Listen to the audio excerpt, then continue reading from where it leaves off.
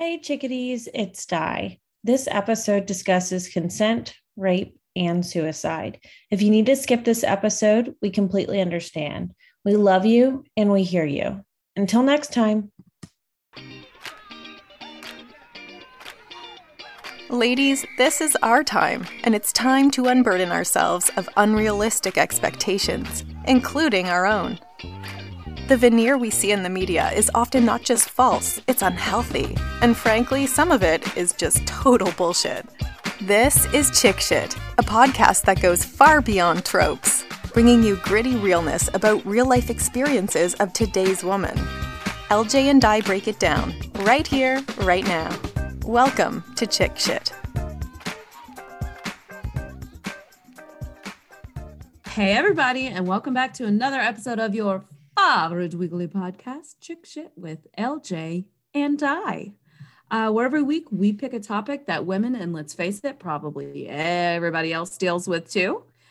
We pick a media source that covers that topic, and we talk about what the media source got really, really right and what the media source got really, really wrong. As always, I pick the drinks, Di picks the topics. Di, what are we talking about? Today we are talking about consent, as in, I don't want the fucking Sprite. And the movie that we're using to break down this topic is Promising Young Woman. What are we drinking to go along with this topic? We are having, are you ready? Coke Zero, because I have zero patience for the fact that consent still needs to be explained. And that's the burden that's on women. Men too, mostly women. And for our dear friends, here's a little ASMR. Good. And also, we can't stop yawning, so I really needed a Coke Z. I usually have coffee while we record because, man. Shit, that's fresh. Whew. Oh, yeah. So exciting announcement that I don't know if I told you yet, but I'm going to tell you right now. Because you will need to change how you address me. I need to change my email signature. I need to add it to my LinkedIn. Shout it from the rooftops. I am now a part owner of an NFL football team. So say what? Yes, the Green Bay Packers, How are as you? they say in France, is the only football team that is not owned by a rich white man. Well, there are some people that are not white, so that is not owned by one mega rich person and stayed in their family for years. It is owned by the fans. They did their third stock offering, 3 in the entirety of the life of the Green Bay Packers. And I bought in, so I can now, if I want to, go to owner meetings and vote on shit. So yes, I am a part owner of an NFL team. Thank you. Thank you. Thank you. Thank you. Please address me as such. Did you buy that with your Delta Black card? Sure did. Next question. Trying to get that Delta upgrade. What do shares go for? What's a share? So these are like literally, it's to say you're a part owner of the Green Bay Packers. Okay. So because they don't have any like rich family that's just like, yeah, build a new concourse. Here's $70 million, like MBD. And they don't have like, it's not Mercedes-Benz Stadium or, something like that. It is fully owned by the fans in Brown County. They let you be a part owner. And then all the money from the stock sale is going to go to add additional seating, redo the concourse, redo the atrium. But because technically every share makes you a part owner, they have to get everything approved by the NFL. So they were finally able to get it approved. And now you may refer to me as LJ, co-owner of the Green Bay Packers. But how much was it? What was the share cost? I mean, let's not discuss it. That's fine. I mean, I sold my car and a kidney, but Aaron Rodgers pretty much answers to me now. And we're going to have some discussions about his life choices. I was going to say, maybe you should really talk to him for a minute. Ron, the next time that you are making a life decision, call me instead of Joe. Thank you. Woof. To some things he's been doing. Woof. Double woof. Woof, woof. Now all I can think of is double You know what I'm talking about. I do. Mm-hmm. I do know what you're talking about. Well, that's exciting. So is it going to be spicy regards? LJ. Packers. Oh, LJ, Packers owner? Co-owner. Mm-hmm. Okay. But you're keeping spicy regards. For sure. And then a dick pic. You could use my carrot picture from last night. I did have a very phallic shaped baby carrot that I sent you. No, I figure if I'm putting NFL co-owner in, I can get away with anything. That's how that works, right? Yes. I would argue that some of our NFL owners have more power than like some actual politicians in the country. So fucking sure. You could at least wait a second. Let's quote our girls. 5 sure. You could get by with a phallic shaped vegetable, I think. As a co-owner, if you are like an owner, you could probably do an actual dick pic. But if you are a co-owner, I'm thinking like you need something phallic shaped where it's not the implication of a dick. Yeah, the implication, not an actual dick. Fair. I can't go full blown until I have the whole team. Full blown. Life goals. I mean, you gotta have them. Yeah. 100% NFL owners get away with more than literally anyone. I mean, look at the Washington football team owner. NFL John Gruden got owners, NFL players. The list goes on. When you look at Jerry Jones, the owner of the Dallas Cowboys. I know who. Yeah. Okay. Well, yeah, you're from Texas, you know. Well, I know. You look at Jerry Jones. Yes. Okay. Do you fully believe that he's still alive? Because I think he may have died about 8 years ago. And there's somebody just pulling him around on strings. Could be. Little puppeteer. Who knows? It's a wild and crazy time we're living in. Anyways, I will be in Green Bay, Wisconsin in middle of December to see my beloved team that I co-own play the Chicago Bears. Do you think they're gonna give you intro music? Like, are you gonna be able to walk in as a new owner? And I feel like I think I'm leading the team out of the tunnel. I thought that's what I heard. Just wanted to confirm it and see if that was still on.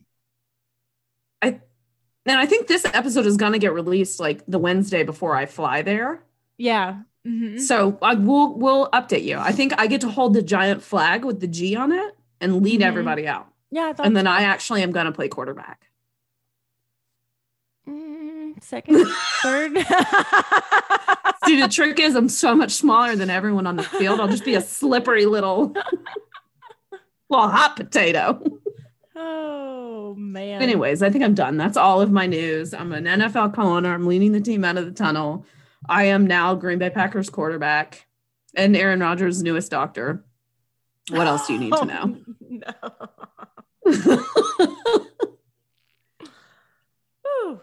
Sorry. I feel like a very small portion of our audience is going to understand any of that because football, but I'm excited.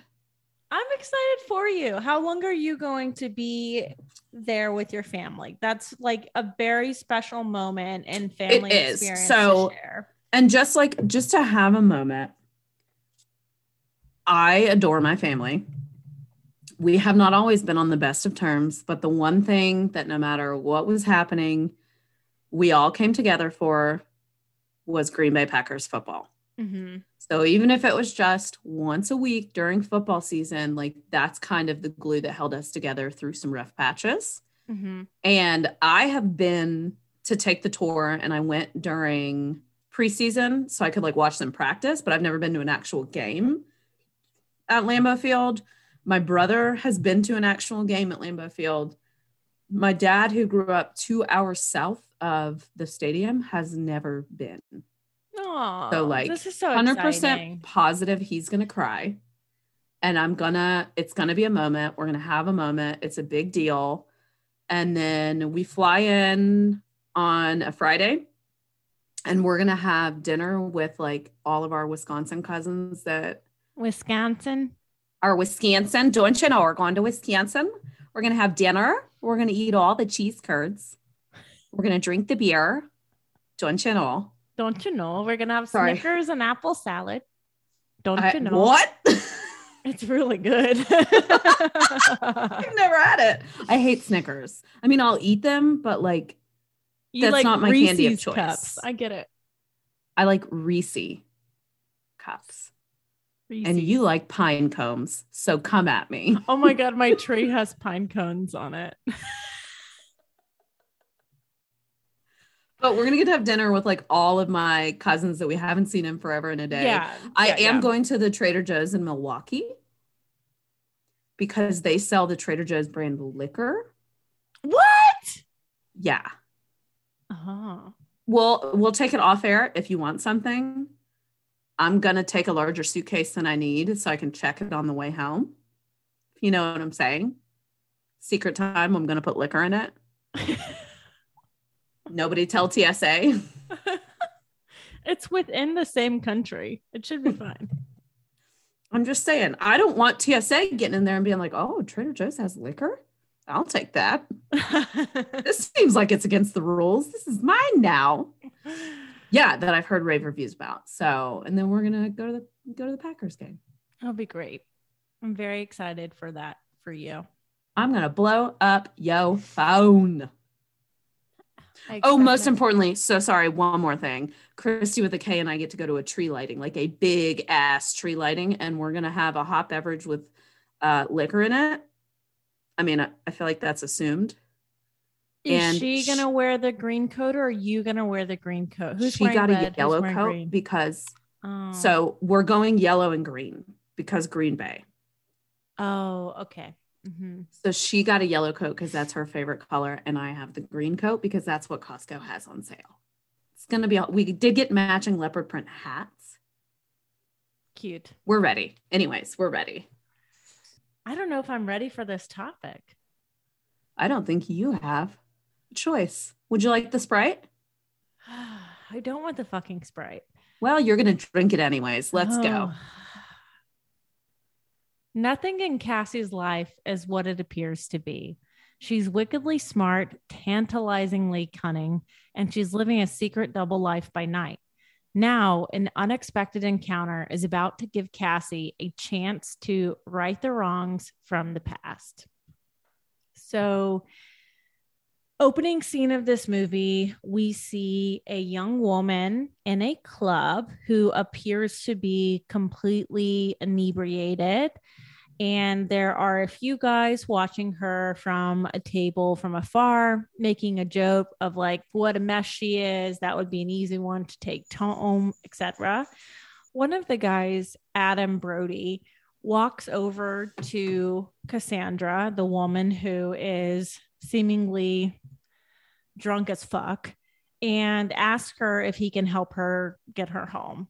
She doesn't even know where her phone is. She doesn't even know how she's going to get home. So on the ride in the Uber to her home, he is starting to come on to her, asking the Uber driver if he can change the drop-off spot to his apartment that's close by, ask her up for a drink, even though she can't even remember her own name, or even though she's got her head out the window trying not to puke. And he takes her up to his apartment, sits her down on the couch, pours her a drink. She can't even drink it for how inebriated she appears to be. And he starts kissing her, telling her she's so beautiful. She's not even kissing back. She's just holding her lips there. He picks her up, takes her to his bedroom, lays her on the bed, prevents her from falling asleep, and continues to proceed to pull her underwear down. And as he gets to the bottom of pulling her underwear down, she says, well, the whole time he's doing it, after he's laid her down, she's like, please, I want to go home. Please stop. Like slurring like she's super drunk. After he pulls her underwear all the way down, at the entire time he's doing this, she's asking, what are you doing? What are you doing? What are you doing? She's not saying yes, yes, yes, yes, yes. She's saying, what are you doing? What are you doing? And by the time he gets her underwear fully down, she sits upright in bed, now takes off the act that she's not actually, in fact, drunk, and says, what are you doing? Pretty intense beginning of the movie. So Cassie has taken, like, she leads kind of a double life during the day. She's definitely experienced some trauma. She works at a coffee shop. She lives with her parents. She dropped out of med school. She works at a coffee shop with Laverne Cox. Yeah, she does. Girl. At night, she sets, I don't even want to say sets guys up, kind of does, but yeah, they, she plays this double role where she's drunk or she's intoxicated, or that's the same thing, or, on drugs or something, to where the point to where no one should be assuming that she's able to have the capacity to consent. Bingo. Unless you're in Minnesota, and then it doesn't matter.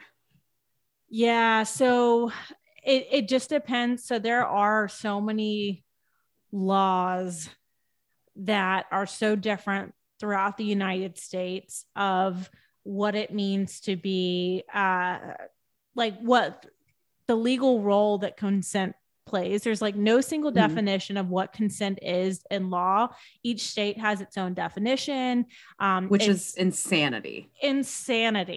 There are 3 ways that states have analyze consent as it relates to sexual acts. So you've got affirmative consent, which is, did the person actually express overt actions or words indicating agreement for a sexual act? There's freely given consent. So was the consent offered during a person's own free will without being induced by fraud, coercion, violence, or threat of violence? And then if they have the capacity to consent. So did the individual have the capacity or the legal ability, depending on someone's age as well, to consent? There are definitely more that go in, we'll go into more of the consent model, but that's kind of the 3 areas that states have started to standardize. But as we've talked about with Minnesota on a previous episode, some states are not so clear on the capacity, what that means. And a lot of laws don't support the victim and actually do more victim blaming than victim protection. I mean, there's people in prison right now for weed for way longer than people who have raped women and sexually assaulted women, who have a lot of money and have really good lawyers. So they just get a slap on the wrist and get to go on living their life. Because who would want to ruin a young man's life? A promising young man, which we will get to later in this film. What did you think about this scene? Did this experience resonate with you in any way? So thankfully, and also by some miracle, from how much I drank in my younger years and put myself in situations where I am genuinely shocked something like that did not happen to me due to drinking or being under the influence of something. I've never been put in that position, but I know people who have. We saw it and we discussed it on a previous episode when we used 13 Reasons Why, and we saw one of the girls absolutely drunk out of her mind and someone take advantage of that situation and the impact that had on her. So for me personally, no. For people that I'm very close with that I know, yes.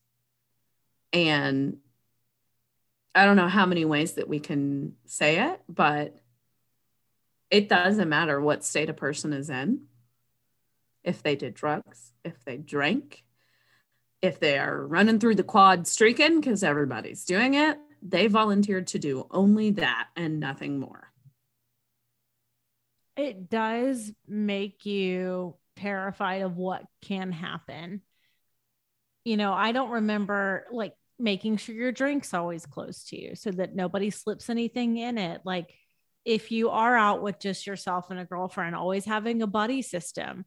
If you are leaving a place, like there's so many things that we have adjusted as protection mechanisms, even though we shouldn't have to. We are in constant fear that something is going to happen.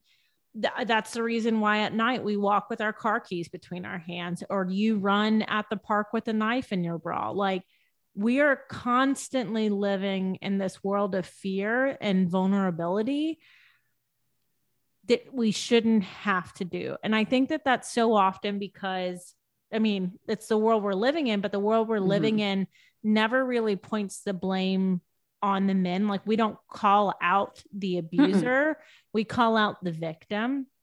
And so if the emphasis is always put on the victim rather than the abuser, there's no one to hold accountable for their actions. Yeah. And I know I've talked to you about this before, but I have such a fear about, like, obviously I run and I bike, and a lot of times I have to do that alone because everybody's schedule is busy. I am constantly, whether I'm out on the bike or I'm out on a run, I am constantly looking at what's around me, looking at somewhere, could a person hide behind that bush? Could, like, always kind of looking at the ground in front of me, because I saw one Criminal Minds episode years ago where somebody used a tripwire on a runner in a park, and that ain't gonna be me. Your girl ain't going down. I'm constantly looking at what's around me that I could use as a weapon. I'm constantly aware of where the nearest places are that I could run to for help or shelter. Like something that should be a relaxing, like therapeutic experience, you know, getting out in nature, using your body, getting your heart rate up is exhausting. It takes a lot of spoons. It does. I think about how vulnerable I am when I'm out for my pod walks too. So I feel you get you a knife and start hiding it in different crevices and my titties. I feel more comfortable doing pod walks, even though these things can happen at all times of day. More before this daylight savings time change, like for whatever reason, it does. And it's like, I've kind of shifted my pod walks again, protection to be during my lunchtime so that, like, you know, I'm not leaving myself open to vulnerability. Not that I think I'm in like a bad, you know, a non-safe neighborhood, but like shit happens. It happens everywhere. So just the fact that we constantly have to be thinking about that is exhausting. It is. And do you think men ever go for a run and think, hey, somebody could hide behind that bush, or like, I need to watch out for tripwires, or if somebody was coming after me, what could I protect myself with right now?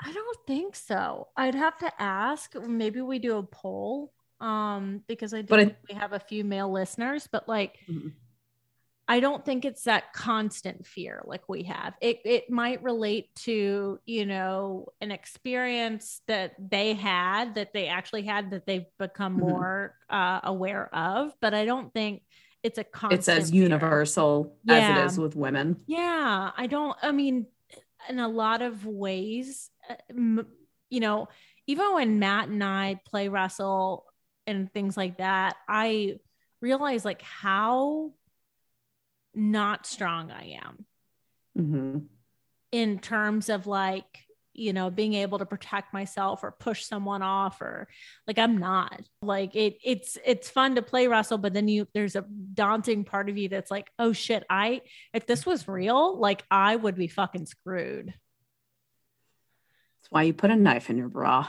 See how much fun Matt has wrestling you then. Oh, no. You can just get one of like those Halloween knives that's retractable. Yeah. Let them know it's a possibility. what I don't understand with this opening scene is she is so not there. How is this sexy? How is any guy turned on by that? Like she's not even coherent. She's not responsive. How is that sexy? Because it has nothing to do with her and everything to do with him. It's either a kink, which I'm usually very supportive of kinks, but if your kink is taking advantage of women who are not in the right mind to consent, not cool, not okay. It's either a kink that he likes knowing that there's no way they can fight back, or just a like, hey, I want to put my dick in something and this hole can't fight me right now, so let's do it. What I think is also interesting, we see a few of these scenarios. It's a common thing. She keeps a little notebook under her bed of the amount of time she's done this. She's keeping tallying marks of the amount of times like men have tried to take advantage of her as she's doing this double life. And one of the guys that she does this with, after she makes him realize that she's been cognizant the whole time, is like, wait. I'm a nice guy. I'm a nice guy who just rubbed cocaine into your gums while I thought you were too drunk to know what was happening, because I thought you were going to pass out before I could put my dick in you. Mm-hmm. So nice. I mean, cocaine is expensive, so it was sweet that he was willing to share, but like, he still should have waited for consent. Literally, sometimes I just say things to see you get exasperated. And that was one of them. And the payoff was worth it. Oh, no. So we find out that Cassie dropped out of med school. She had a close friend named Nina, Nina was raped brutally raped by a lot of men watching and observing this, took it up to admissions and reported it. Nothing ever happens to her attacker, Alexander Monroe, but she ends up falling to pieces and taking her own life because it was so damaging. And Cassie was really good friends with Nina, witnessed all this happening, experienced that trauma of her friend taking her own life because of this, and has a lot of shit that she's dealing with and has not worked through, has not gotten past anything like that. So she's living at home with her parents. She's working at the coffee shop with Laverne Cox. And one day, one of her old classmates comes in and recognizes her, asks, why she dropped out of college or what she's doing working at a coffee shop, because she was just really top of her class at medical school. And they end up going on a date together. Guy is seemingly nice, kind of pushes things a little bit too quickly for her when he, at the end of the first date, asked her to come back up to his apartment. He does ask. So there is, consent. She says no, ish.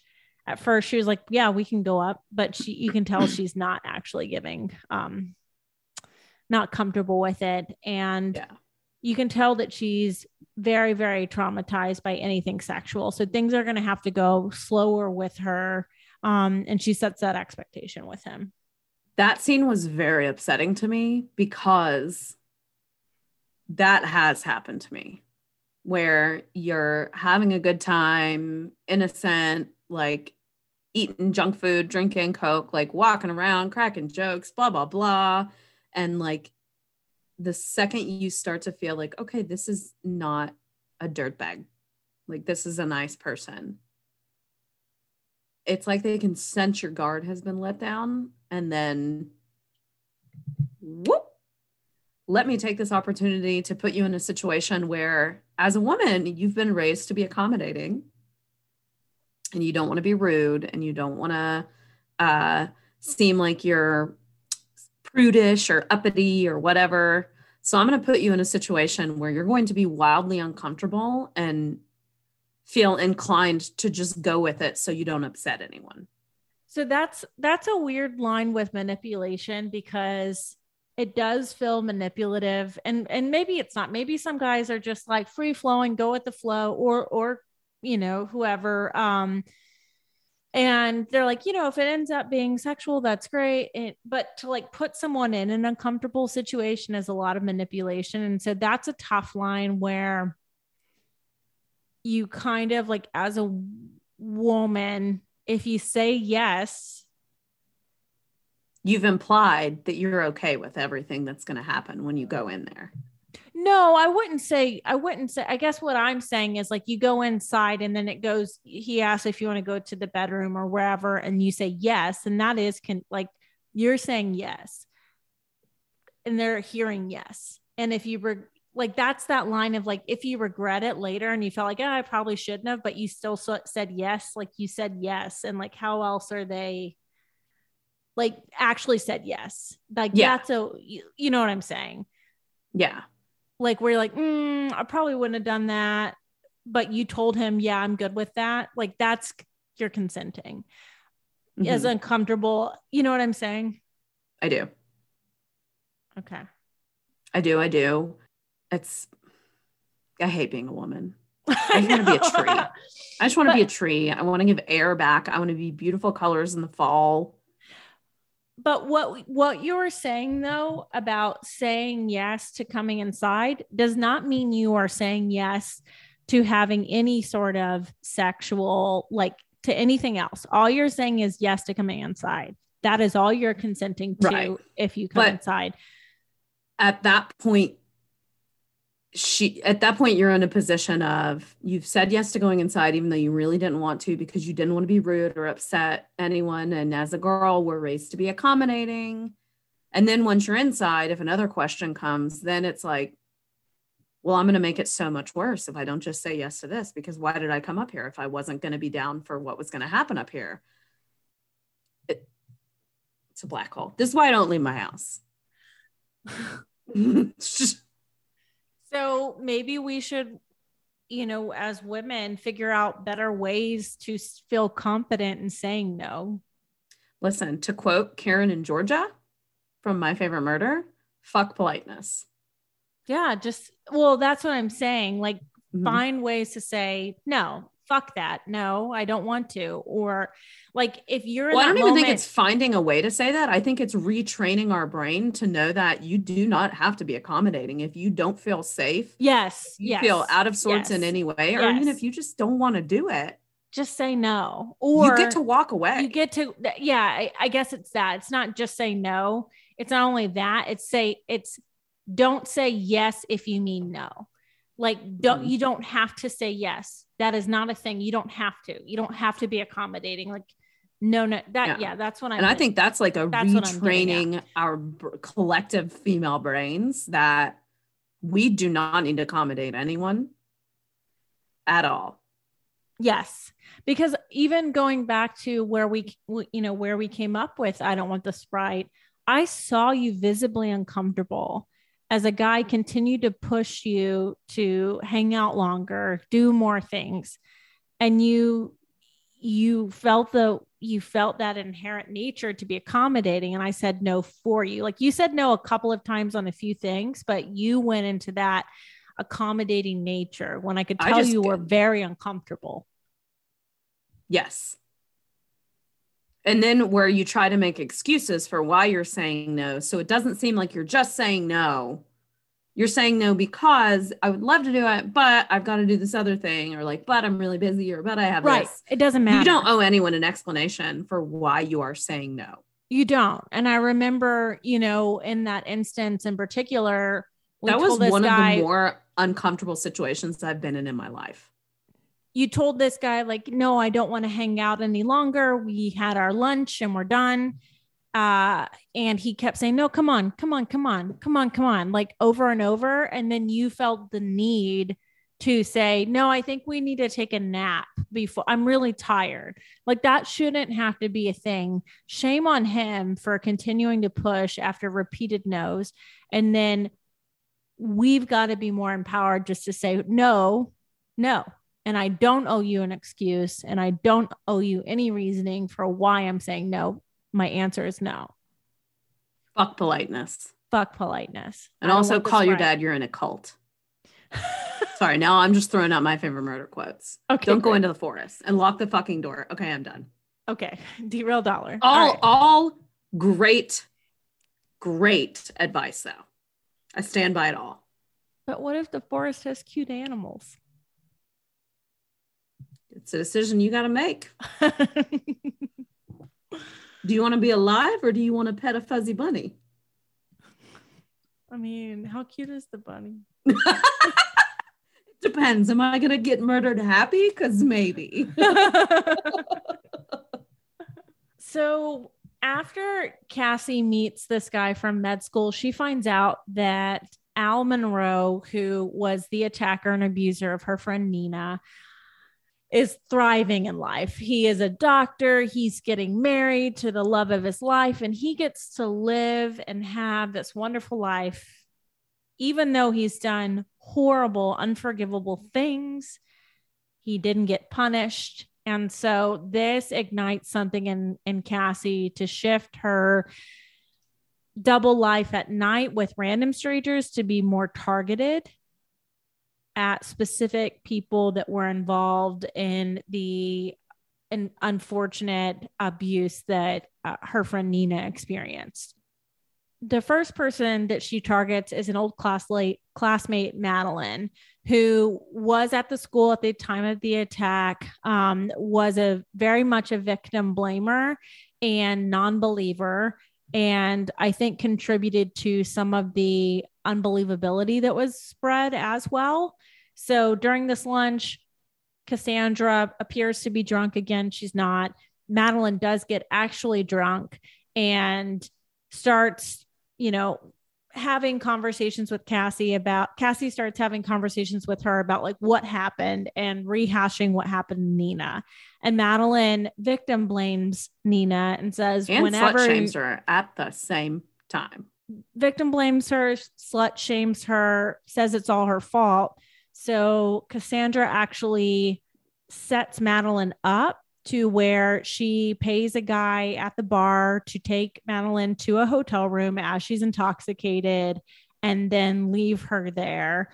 And Madeline has no recollection of what actually happened. She just knows she woke up in a hotel room. Now, nothing did actually happen, but it was just the realization of Madeline that she opened herself up to her own, the shit that she was preaching, she was a victim to. So like she was preaching, don't get yourself in those situations. Don't cry wolf, blah, blah, blah. And she opened herself up to that exact same vulnerability. And, shit went down, or didn't, but sort of.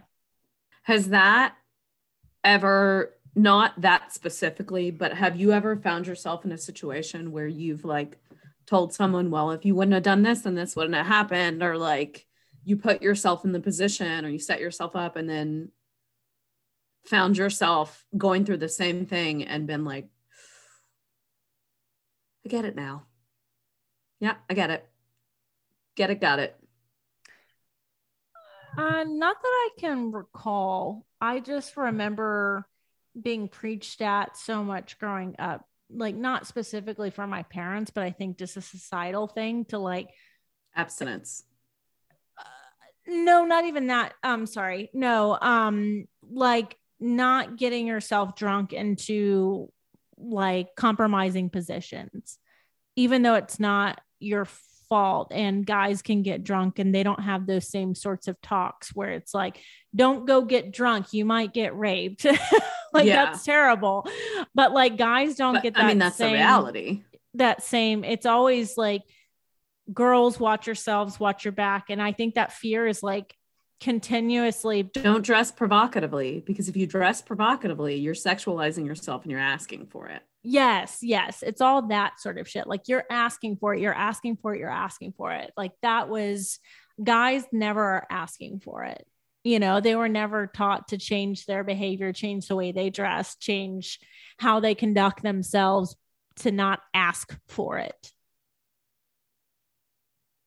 Oh, I'm getting mad. Sorry.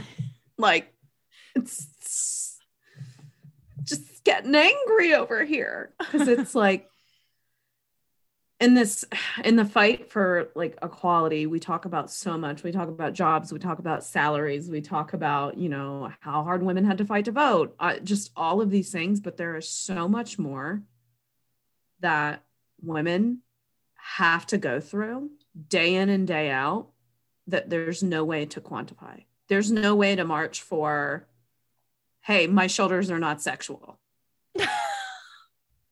I'll start that rally with you. The March for Sexy Shoulders. It's not there's no school that's going to tell a guy like, can't show your calves because those girls will be wet and wild. It doesn't exist. Did I tell you about the time when I worked for one of the first companies I ever worked for that I was wearing a sleeveless top? I was, and they were like, ma'am, you can't bring guns in the office. My boss, she had this shawl at her desk that she made me put around my shoulders. Anywhere in the dress code, did it say? No. Yeah, that happened. It wasn't like a spaghetti strap, a halter top. I mean, again, who fucking cares? But it was just a regular sleeveless shirt, like a little, like a Man Taylor Loft tank. Yeah. Yeah. Yeah. I wear them back in the day when I went to the office, I wear sleeveless shirts to the office all the time.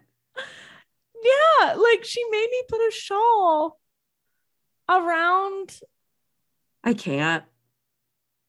And then ma'am, I did not consent to this shawl. I don't want the fucking shawl. And then I was wearing a pencil skirt. This same boss, I was wearing a pencil skirt down to my knees. Girl can't help, she's got a booty. And like, she told me about the skirt too. Like, maybe you need to wear a different type of skirt. I'm like, what do you mean? Maybe people's eyes don't need to be directed at, like, my maybe ass. they should be focusing on work. Like, I have every right to dress nice. Pencil skirts are normal business attire. It's a power suit. It's a power suit. You get you a matching blazer and you're the CEO just automatically. It's how that works. I don't make the rules. I'm going to say this and know that I don't have any like majorly distinguishing features of my body. I did previously. I had them chopped off. I don't have big boobs. I don't have a big butt. So that's not something that I have ever had to deal with. I would be distraught if someone came up to me and was like, you need to cover that up, or like, you maybe dress different. I would literally be weeping. I would quit immediately and never show my face there again. I was ashamed of myself. Yeah, that's what I'm saying. I would be like, this is my fault. Yeah, that's immediately what I reverted I've done something wrong. I was 22 years old, first job out of college, not sure what to expect in the corporate world, and immediately shut down as in I did something wrong, which clearly that's bullshit. 30-year-old you were too fly for that company. Oh, 31-year-old me. Yes, too fly for that company now. But no. But yeah. Woof. No, Woof. You never told me about that. That's ugh. Yeah. And I mean, so moving on in the movie, one of the people that Cassie goes to visit is like the dean of admissions who... Listen, I need Connie Britton to stop taking such questionable roles in films. It's really starting to upset me. I know. Yeah, Connie Britton. Wow. So she's the the dean. The dean at the medical school. That the issue was raised up to, that she apparently investigated.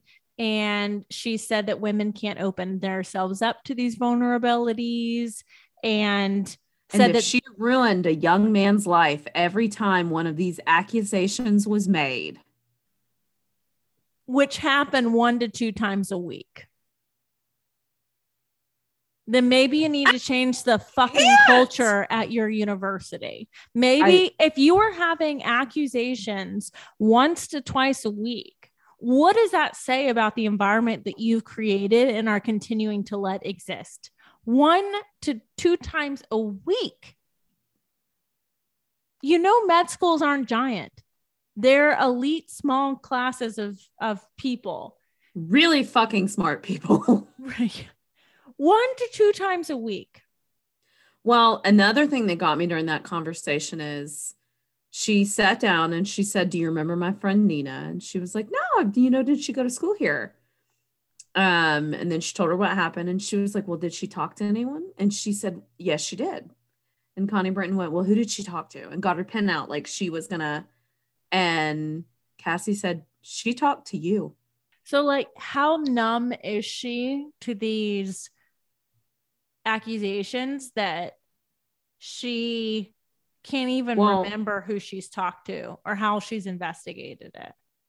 But she assured her that at that time she had thoroughly investigated it. Right. Even though she couldn't remember who it was.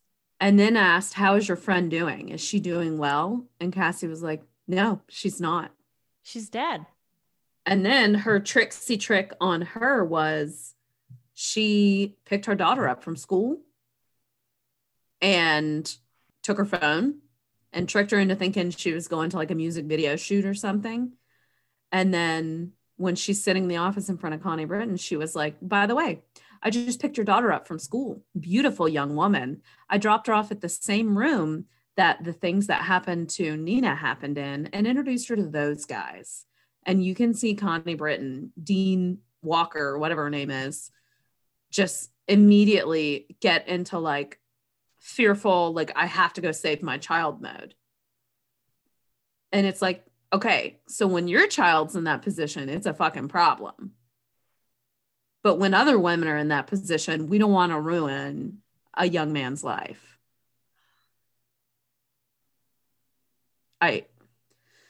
So what she's getting at too, what Dean Britton is getting at, that again, Dean Britton. I see what I did.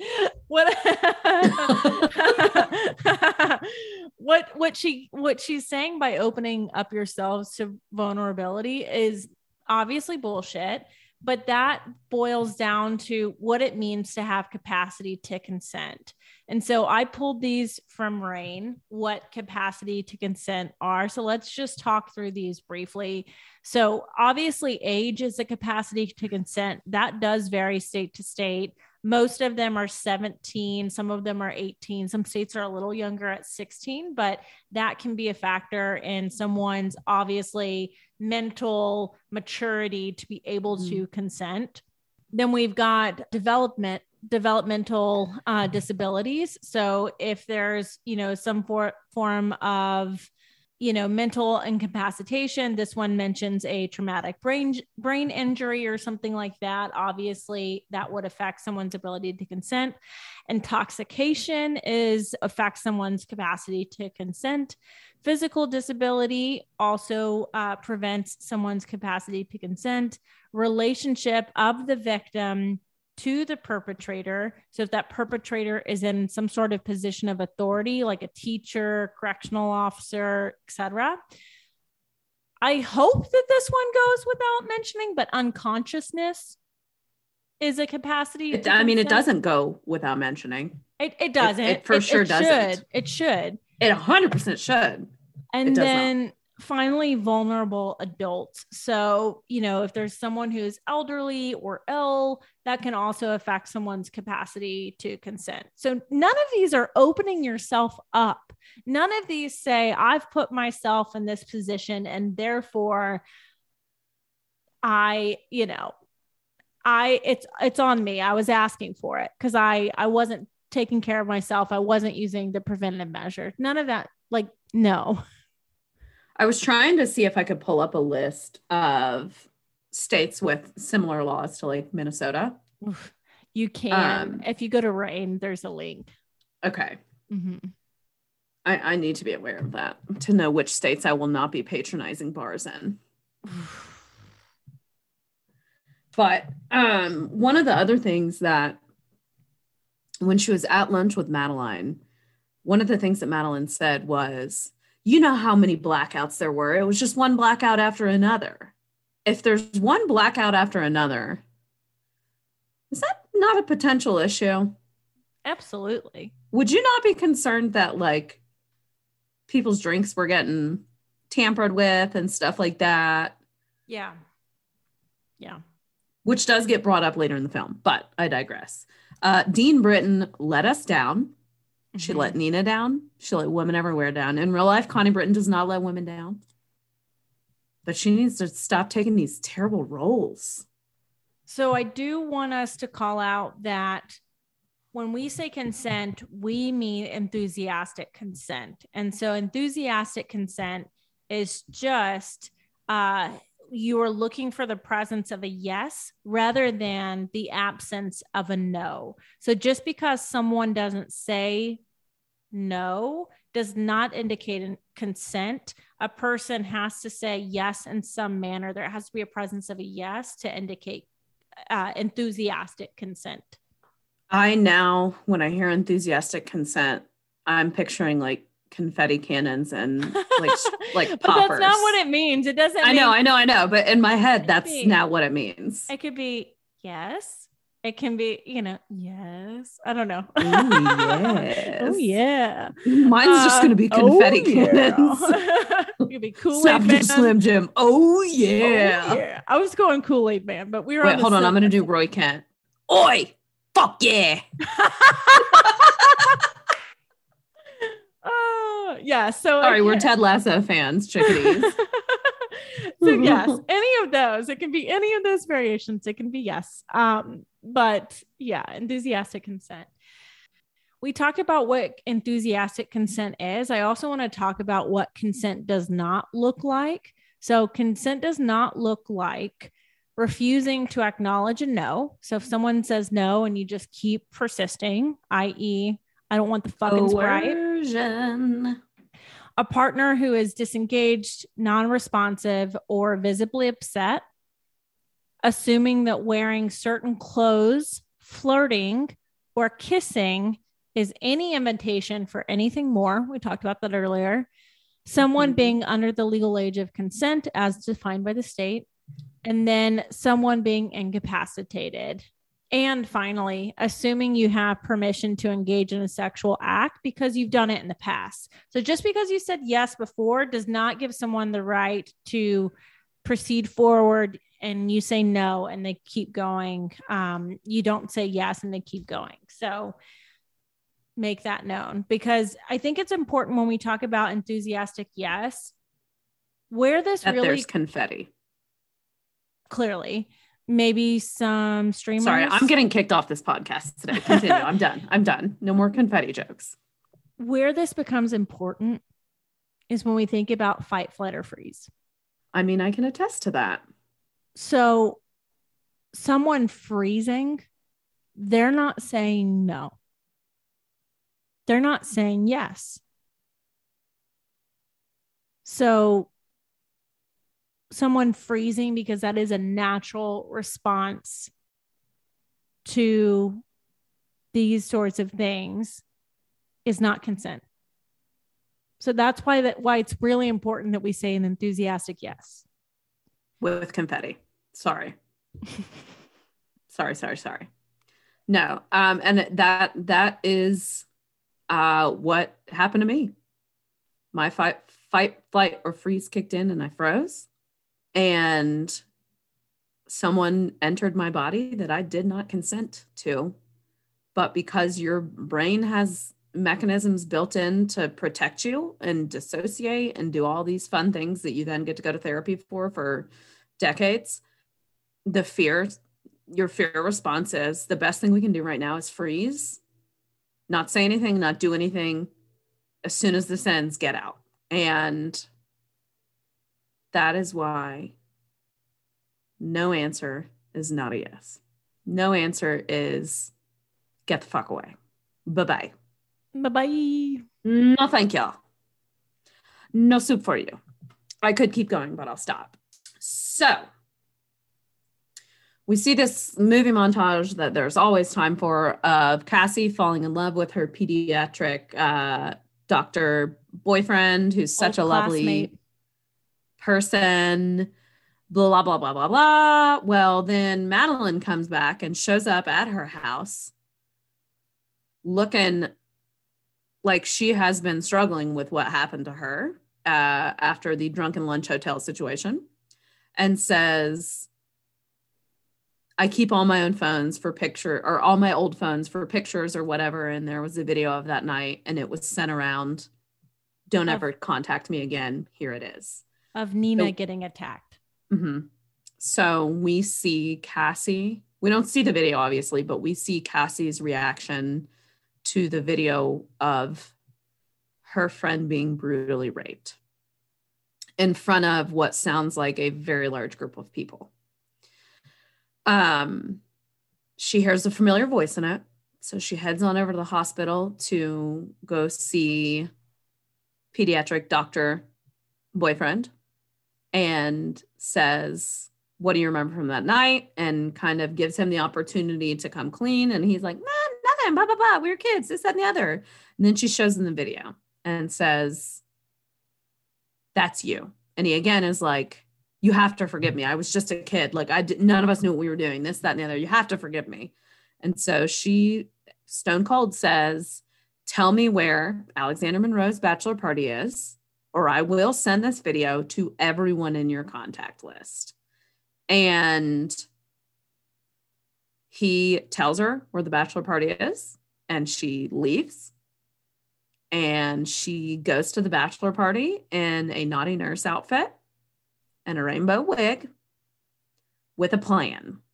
Yeah, she gets everybody intoxicated. She pretends to be the stripper for the party, gets everybody intoxicated, and then says she needs to take the groom up to the room, which of course all the friends are like, yeah.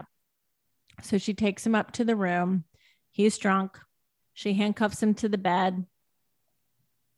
And then she lets him know who she is, that her friend was Nina, the woman he attacked and raped brutally. And he starts freaking out.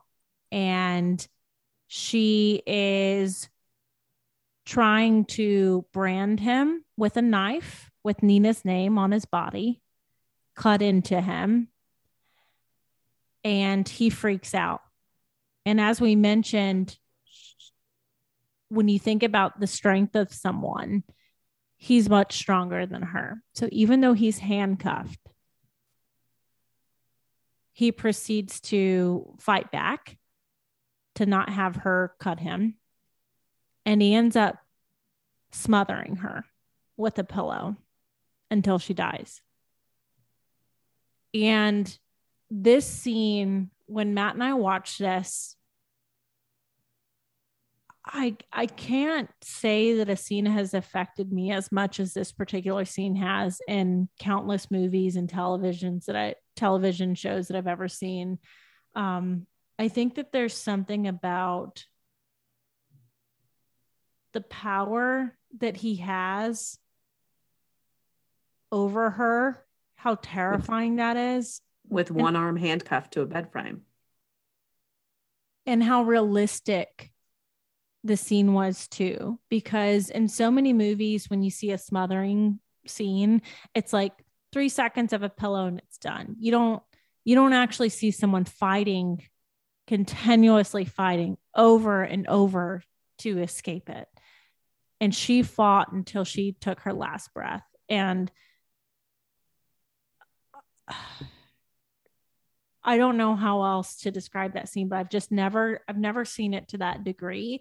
And I've never been so terrified for a fictional character in a movie before, like I was for her in that instance. I love horror movies, love seeing ghosties and like stuff getting attacked, but nothing was more terrifying than seeing that scene, knowing that that is a very real possibility as a woman to be completely overpowered. The one thing about that scene, that when she first goes up there and he figures out what's happening and he's screaming for his friends, she says, they're all asleep by now. You remember how easy it is to slip something extra in the drinks? No. And then Schmidt from The New Girl comes up and is like, don't worry, buddy. Nothing happened. She was never here. Let's just get rid of it. let's cover up this body and try to burn it. And you know, you can't burn bodies like that. If you listen to any true crime podcast, you can't burn a body like that. You can't. You have to keep the fire too hot for too long. No run-of-the-mill bonfire is going to do what they implied it did. No. And it still didn't. That's how they found her body. So, yeah. So we did forget to mention one kind of super key pivotal point, that she went to fuck with the lawyer who represented Alexander Monroe. Yeah. Yeah. Who was on sabbatical, and she showed up ready to enact her plan. And what she saw was a broken man who extremely remorseful, recognized that he had ruined so many lives. And he told her, we got a bonus for everything that's settled out of court. We got a bonus for every time this happened. We got a bonus. Essentially, every horrible thing that a lawyer could do, you get a bonus for it, because it means that you're saving the company money and you're getting your client out of a pickle. Yep.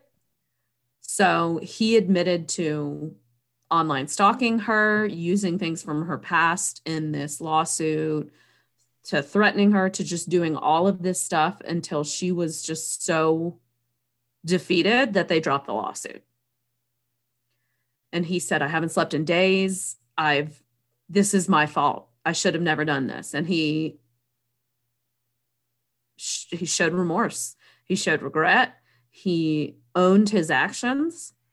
And when she left, she had somebody waiting outside that I assume was going to do something along the lines of what she did to Madeline, that she said, you don't need to do that.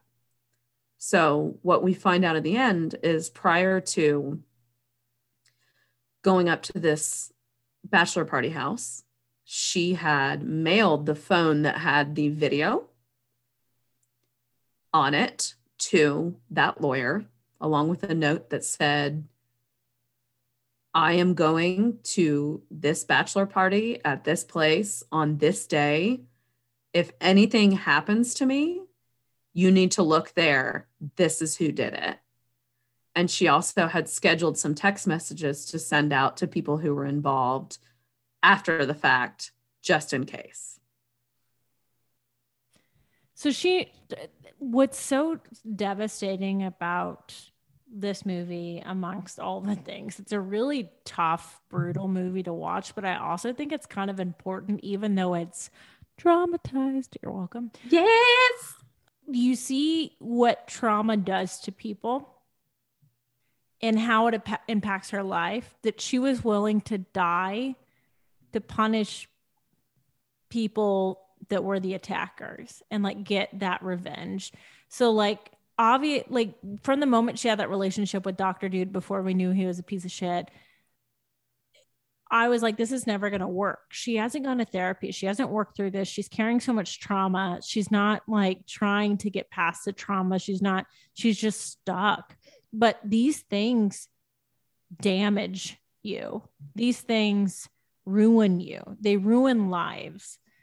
So to say you open yourself up to these vulnerabilities. So like if I go out and get drunk and someone rapes me, I set myself up to ruin my life.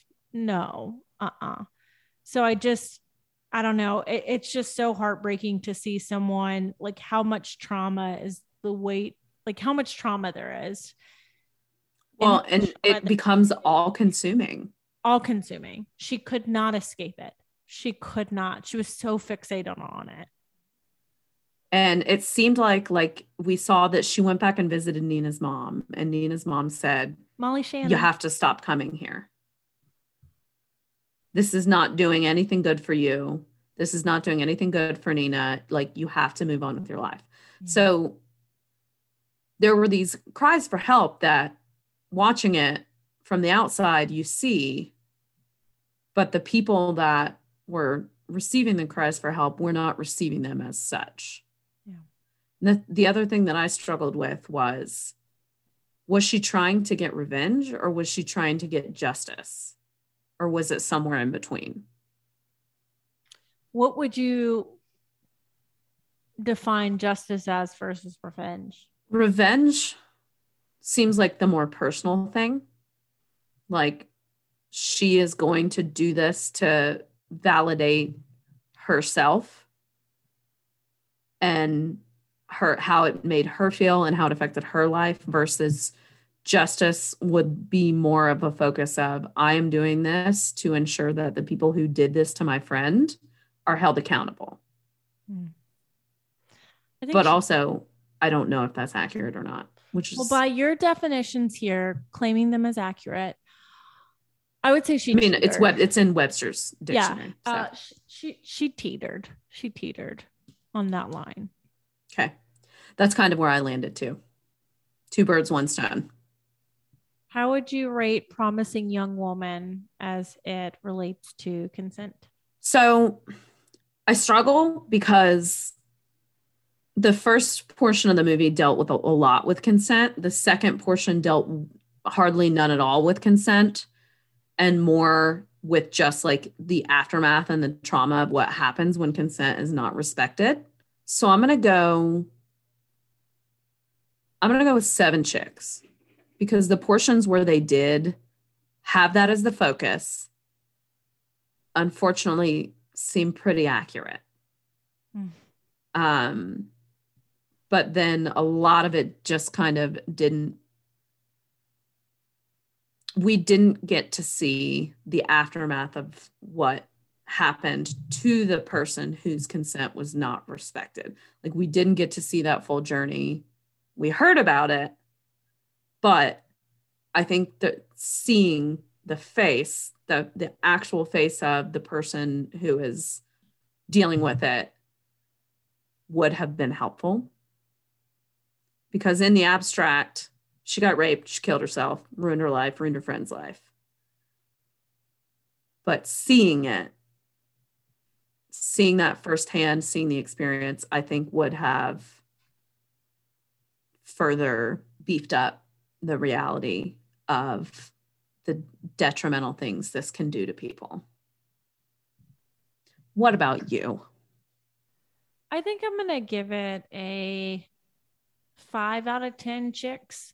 I think that if we, like, the first 20 minutes, as we were talking about, is hardcore. Like, that's consent. That's, what happens scarily. I think I do like that they show how it can affect more than just the actual victim. Like, we can also, like, it is like, it spreads and impacts everybody emotionally. But I agree. I think if the emphasis was put on the victim rather than the friend that was out to seek revenge, it kind of made it into like more of a thriller movie than it did the actual. I was getting, what's the J-Lo movie? Which one? Oh, Enough. Yeah. It was kind of more like that. It became more of a thriller. And I think that that's what steered it and the way that it went. But I will never forget that bedroom scene. Just of how powerless someone can be when they've given no as consent. Yeah. So 5 out of 10 chicks. Would I recommend someone watching it? Yes, but know that like it's going to be tough to watch. Yeah.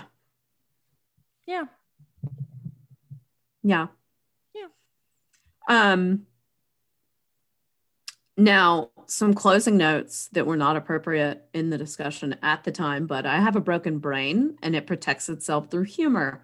So when you said she took the groom to the room, I was like, this is a fucking Dr. Seuss book. Dr. Seuss talks about consent. And every time you said smothered, my brain went scattered and covered. Let's go to Waffle House. All-star breakfast. And I'm an awful person. So anyways, for more awful things like that from the mind of LJ, follow us on all the socials at Chick Shit Pod, except for Facebook, because Zuck sucks. We are Chick Stuff Pod on Facebook. New episodes every Wednesday, wherever you get your podcasts. Di, what am I missing? If you have capacity to leave us a review and you're consenting to leave us a review. We do not want to coerce you. No. If you are of legal age to agree to Apple's terms of service. Terms and condition to leave a review. Yes. Good call. Please do so. We appreciate you. Until next time. Okay, bye. Okay, bye. You've been listening to Chick Shit. We hope this episode has pushed you just enough to lose a little faith in the media's veneer and gain some useful knowledge to help navigate the day-to-day nonsense that we women contend with. For resources and general mischief, follow on Instagram and Twitter at ChickShitPod, or get in touch by email at chickshitpod@gmail.com. To help others find the show, please like and subscribe. And if you know a woman who might appreciate 2 new friends and a good dose of laughter, please share this podcast. Until next time, keep it real.